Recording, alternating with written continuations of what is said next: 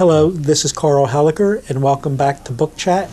Today we have with us Rich Westcott, the author of Native Sons, Philadelphia Baseball Players Who Made the Major Leagues. Well, Rich, it seems like we've kind of batted around here because you're the first returning author we have to Book Chat, so double thank you for coming back. Oh, hey, it's my pleasure to be here. And you were here previously when we were talking about your other book on baseball's 300-game winning pitchers, a phenomenon we're not likely to see too many of anymore, if I remember correctly. The book right here, Native Sons, interesting title. Who are the Native Sons, and how many of them have made it into the majors? Well, I went back basically to the start of the 20th century, and there are in excess of 350 players who I consider to be Native Sons. And the way I made that distinction is if you were born in the Philadelphia area, and that takes into consideration not only the city of Philadelphia, but the four surrounding suburban counties, 4 counties in nearby South Jersey, and northern Delaware, Newcastle County. They're my native sons, and if you were born in any of those places, you qualify for this book. And if you don't, you weren't, you didn't. You didn't make it. Fine. Well, it's an interesting geographical area to pull from. In your book, you've come up with an all-star Philadelphia area team and mention quite a few unique facts about each player. Can you maybe, instead of taking us through the whole team, maybe highlight on 2 or 3 of those key players who were all-stars? Well, actually in that group there are 4 Hall of Famers. Reggie Jackson, of course, from Cheltenham. Goose Goslin, another outfielder who's from Salem, New Jersey. Then Herb Pennock, who was a pitcher from Kennett Square and incidentally has a 5-0 record in World Series play. And last but not least, Roy Campanella, 3-time MVP and a catcher from Philadelphia. Fine. That's sure some famous names and high-caliber players. Well, there's some other good ones, too. Mickey Vernon is one of those, and he's a 2-time batting champion. Right. And a local favorite, Del Ennis. One of my favorites, a pitcher, Bucky Walters, who was a 3-time 20-game winner and an MVP. And, Eddie Stanky in second base and Jimmy Dykes at third. It's a pretty good team. Yeah, I would say so. Who was Buck Weaver, and how did he differ from the other All-Stars? Well, actually, he differed in several ways. First, I had Buck Weaver as a shortstop on this All-Star team. Buck Weaver was more noted as a third baseman, although he played more games at shortstop than he did at third, which was what gave me license to make him a shortstop on this team. Aside from that, Buck Weaver was a great player who happened to be one of the infamous Black Sox. And he was one of 8 players who was accused of throwing the 1919 World Series to Cincinnati. Throughout his life, Weaver maintained his innocence and tried to convince people otherwise, unsuccessfully. But he was a great player and probably would have been in the Hall of Fame if he had continued on. And as it turned out, he was suspended for life from baseball, and his career was cut short. I'm just very curious, in regard to that scandal, do you think he probably was innocent and railroaded, or is it just too hard to know, or just... Having not been there at the time, I can't really tell you, but, based on what he's always said, he did not take any money, and he tried very hard throughout his life to convince the baseball powers that he did not take any money, but he was unsuccessful in doing that. So it's hard to say, really. Right. I like to think he probably didn't. Right. Yeah. Baseball sluggers, of course, they're among the most famous players in the game, getting the most attention. You talk about one slugger that we don't seem to know too much about, Harry Davis. Why is that? Well, Harry Davis played long ago, of course, early part of the century, and basically was the first home run king of the American League. American League having been formed in 1901. Davis played for the Philadelphia Athletics back then and was the A's first team captain. He also won the home run title 4 different times, never hitting more than 12 home runs in any of those seasons, but he was considered a slugger and a power hitter in in that day. And I guess because it was so long ago and because he didn't hit that many home runs, he doesn't get the recognition he probably deserves. But he was a Philadelphia guy, went to Girard College, and had a long, distinguished career. Mm-hmm. Is he in the Hall of Fame? No, he's not. Okay. Closer to home, a Norristown product, Roy Thomas. What about Roy Thomas? Well, Roy Thomas, who spent many of his years with the Phillies, came out of Penn and went directly into Major League Baseball with the Phillies. Thomas had two particular points of distinction. One, he was an outstanding center fielder defensively. And the other was that he was a very, very good leadoff hitter, and in fact led the National League in walks 7 different times. Also led the National League in runs 1 year. I think he scored 130 runs that year. And was a very good player for the Phillies. He doesn't probably get the recognition he should, but he was one of the better early Phillies, and later became the head coach at Penn and also coached at Harvard College. It's a pretty versatile career. It was. What made Pat Kelly so special? Well, Pat Kelly was a very good player in his own right. Fast, excellent defensive player. Again, another good leadoff hitter. Probably overshadowed by his brother being Leroy Kelly, who is a Hall of Fame running back from the Cleveland Browns and led the NFL in rushing several times. Both gentlemen went to Simon Gratz High School in Philadelphia. Pat was a fine all-around athlete in high school as a football player, quarterback, basketball player, and baseball. But during his long career in the big leagues, he had a very successful career and a very good hitter, hit, I guess, 270 or so for a lifetime, and just an excellent player. And what years did he play?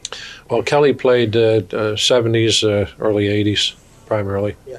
There were 3 particular catchers you talk about who stand out as native sons who made it big for oddly enough, one team, and it wasn't the Phillies, it was the Dodgers. That's right. Who were they? Well, interestingly, over a 45-year period that ran from basically the mid-40s to the mid-90s, that's 50 years, 29 of those years, the Dodgers had catchers from the Philadelphia area, and that includes the Brooklyn Dodgers, and they were Roy Campanella, who was a 3-time MVP, and then Mike Piazza, Norristown's very own, I'm sorry, I skipped one, Mike Scioscia in between, from Springfield, Delaware County, who of course managed the Anaheim Angels to the World Series last year. So those were the 3, and they kind of monopolized the Dodgers catching corps for a good many years. Was it just luck, so to speak, or was there some kind of connection, some kind of pipeline feeding local athletes to the Dodgers? Or? Well, I don't know. You know, Campanella was a kind of an interesting story in that for years he tried to get tryouts with the 2 Philadelphia teams, the A's and the Phillies, and was pretty much rejected. And Brooklyn, of course, at that time was in effect breaking the so-called color line. Jackie Robinson had joined them the year before. So Campanella became the 3rd African-American player with Brooklyn. And so he kind of, I guess, migrated that way for that reason. Mike Piazza, of course, had a connection with Tom Lasorda, and that led him to the Dodgers when they were in L.A. And then Mike Scioscia, I guess, frankly, I don't know how he wound up with the Dodgers, but I guess like all these guys, he was heavily scouted and drafted by the Dodgers, and so he went west. Right. Fine.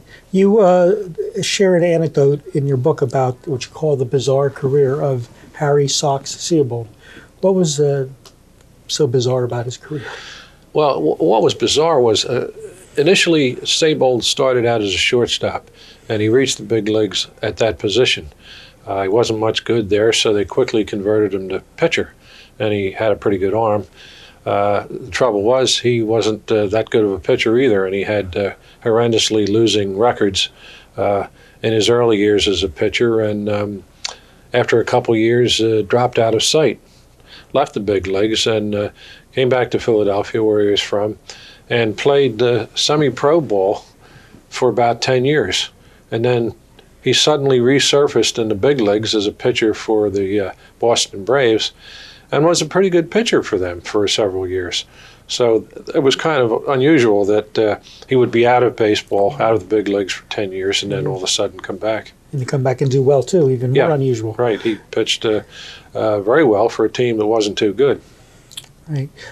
You were mentioning the three catchers with the Dodgers connection question or two ago, and of course Mike Piazza was one of the superstars. You also talk about two other Philadelphia-rooted superstars who've made it big, Sean Casey of the Reds and Jamie Moyer of the Mariners. Can you talk a little bit about them? Well, of course everybody knows who Jamie Moyer is, a fella from northern end of Montgomery County, I guess, who made it big and lately has been a star pitcher for the Seattle Mariners, but has had a long career and has I guess Jamie is now about 40, and he's been in the big leagues for a long time, pitched with several other teams, but has come out of Sellersville, Soudertown area, and pitched very excellently for many years. The other fellow is a bit of a surprise, Sean Casey, first baseman with the Cincinnati Reds. He is not normally associated with being a native son, or someone who's from the Philadelphia area. I found out he was born in Willingboro. He didn't stay there very long. In fact, he moved as a child to western Pennsylvania, where he basically grew up. But we can claim him as a native son by virtue of the fact that he was born here. Right. Excellent. Of course, a little while ago we were talking about Buck Weaver and his involvement in the 1919 Black Sox scandal.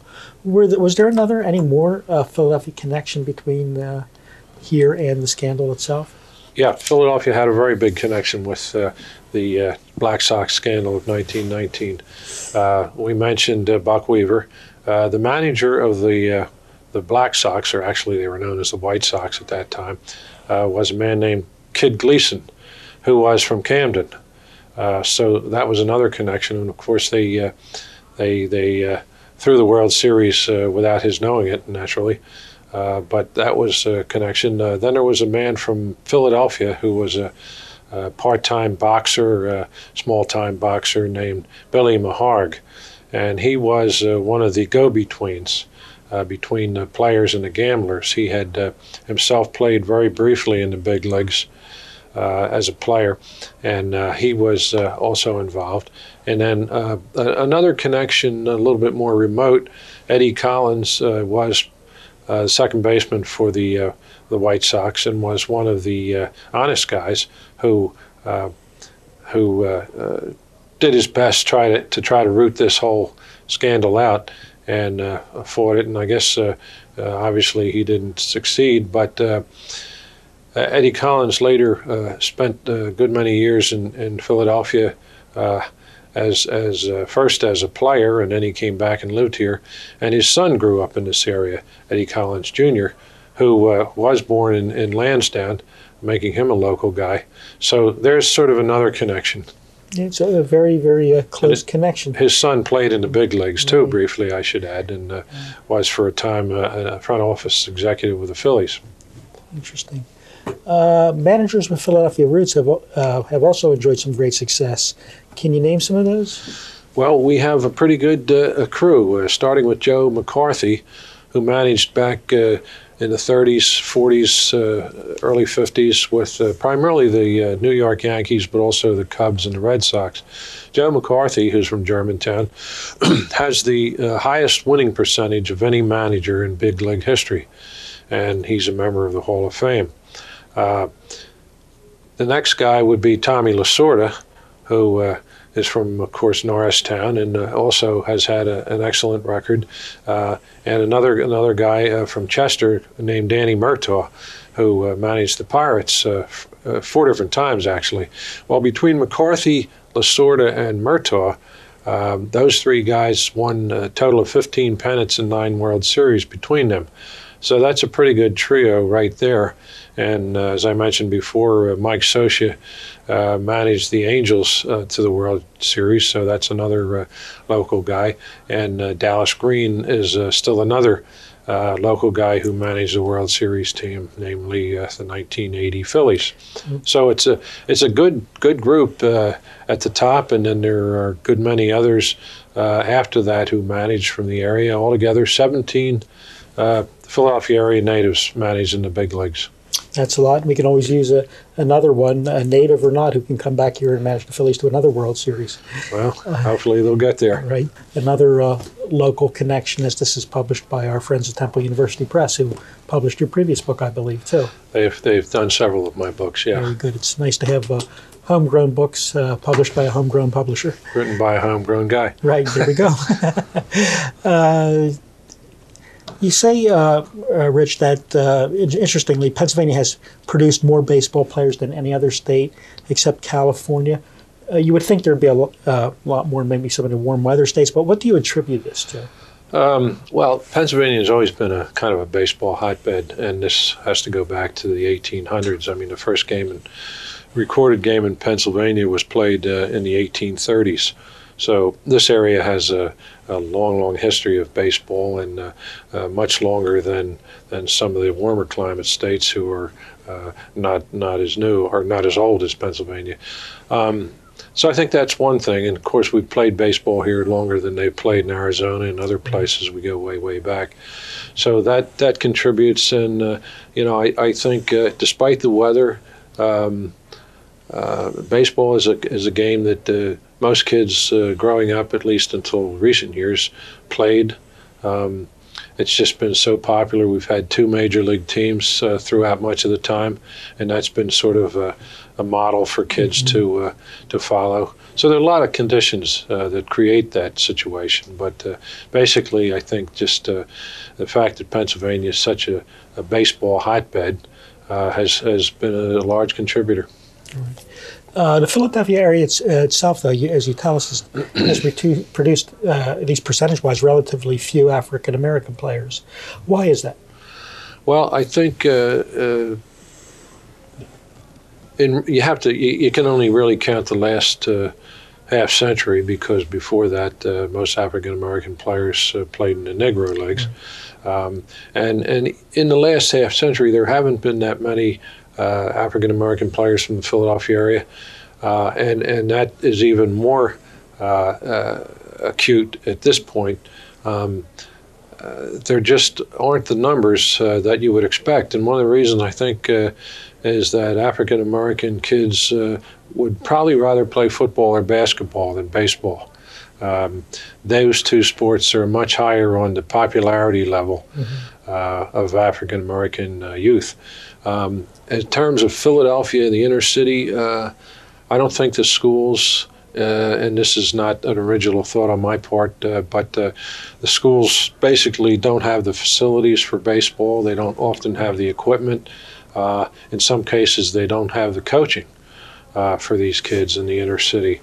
And so they're encouraged in a way to play other sports beside baseball. And I think this feeds into it too.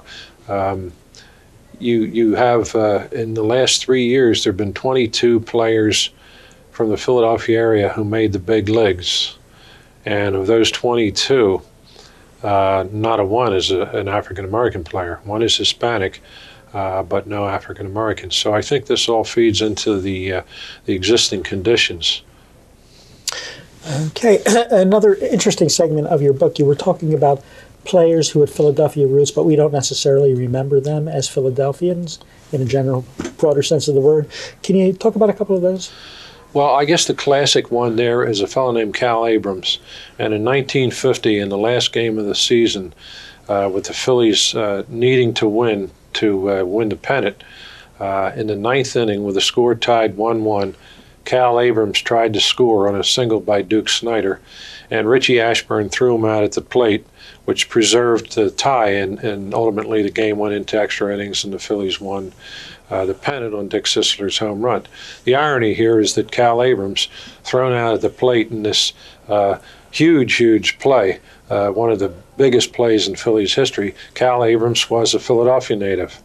And that's always something that most people don't know, but one of the great ironies of this game.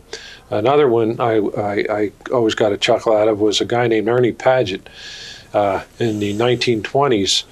Pulled off the first unassisted triple play in the 20th century, playing for the Boston Braves. The triple play was against the Phillies. Well, as you might expect by now, Padgett was a Philadelphia native. So those are two of a number of examples of Philly natives who came back and did something extraordinary and good or bad in games with the Phillies. Right. If I can ask you to look into a crystal ball a little here, and just your opinion, do you think in the future years that this area will be producing as many native son major leaguers as it has in the past? Well, I think so, because if you go by the present numbers, and as I just said, 22 players from this area in the last 3 years in the big leagues, and some pretty noteworthy players, as we've already mentioned, and a few others like Bobby Higginson and Ben Davis and Mike Koplov. I mean, this area is producing still some pretty good players. Having said that, that is countered by the fact that baseball is no longer every man's sport. Kids are playing soccer, and they're playing basketball and lacrosse and football and tennis, etc. And it's kind of directed a lot of the attention away from baseball, as have other things like the internet and video games and assorted other things. So it's not like it was long ago when the kids would get up in the morning and play baseball all day, and you would see the playgrounds crowded with kids, which you don't anymore. Right. So there is a trend kind of away from the popularity of baseball on a lower level, but by the same token, the little leagues are still thriving. The Babe Ruth leagues, the American Legion leagues, the high schools. There's some excellent high school programs in this area, some good college programs. So there is still a lot of baseball. And to summarize, I think there will be a continued production of baseball players from this area. All righty. Let me just ask you, during the break we were talking about, you're working on some interesting projects at this point. Can you share some of those with us? Well, one is that I'm doing an update of the Phillies Encyclopedia, which will be a 3rd edition, and that's scheduled to come out at the beginning of April. So that's a rather time-consuming project at this point, because we're adding 11 years from the last edition. The other thing of note is that I'm involved with the Phillies in helping to create the permanent historical displays that will be on display at the Citizens Bank Park. And I've been involved with some people from the Phillies in helping to produce that stuff. And tell you the truth, it's not just the historical part of the park, but the park itself is going to be magnificent. And I'm really happy that Phillies history, as well as the athletics and Negro Leagues, local Negro Leagues history, will also be given some attention. Yeah, it's very important, as trivial as some people may think it is. I mean, baseball history is a very important part of history because it can't be separated from the general thread of history at all. All right. Rich Westcott, thank you for joining us today on Book Chat. Your book, Native Sons, Philadelphia Baseball Players Who Made the Major Leagues, is in all the bookstores. I've seen it all over the place. Of course, we'll have a copy here at the library, and hopefully you'll come back and join us again when you finish your next book. Okay, I will. Okay, thank you. This is Carl Hallaker, and this has been Book Chat.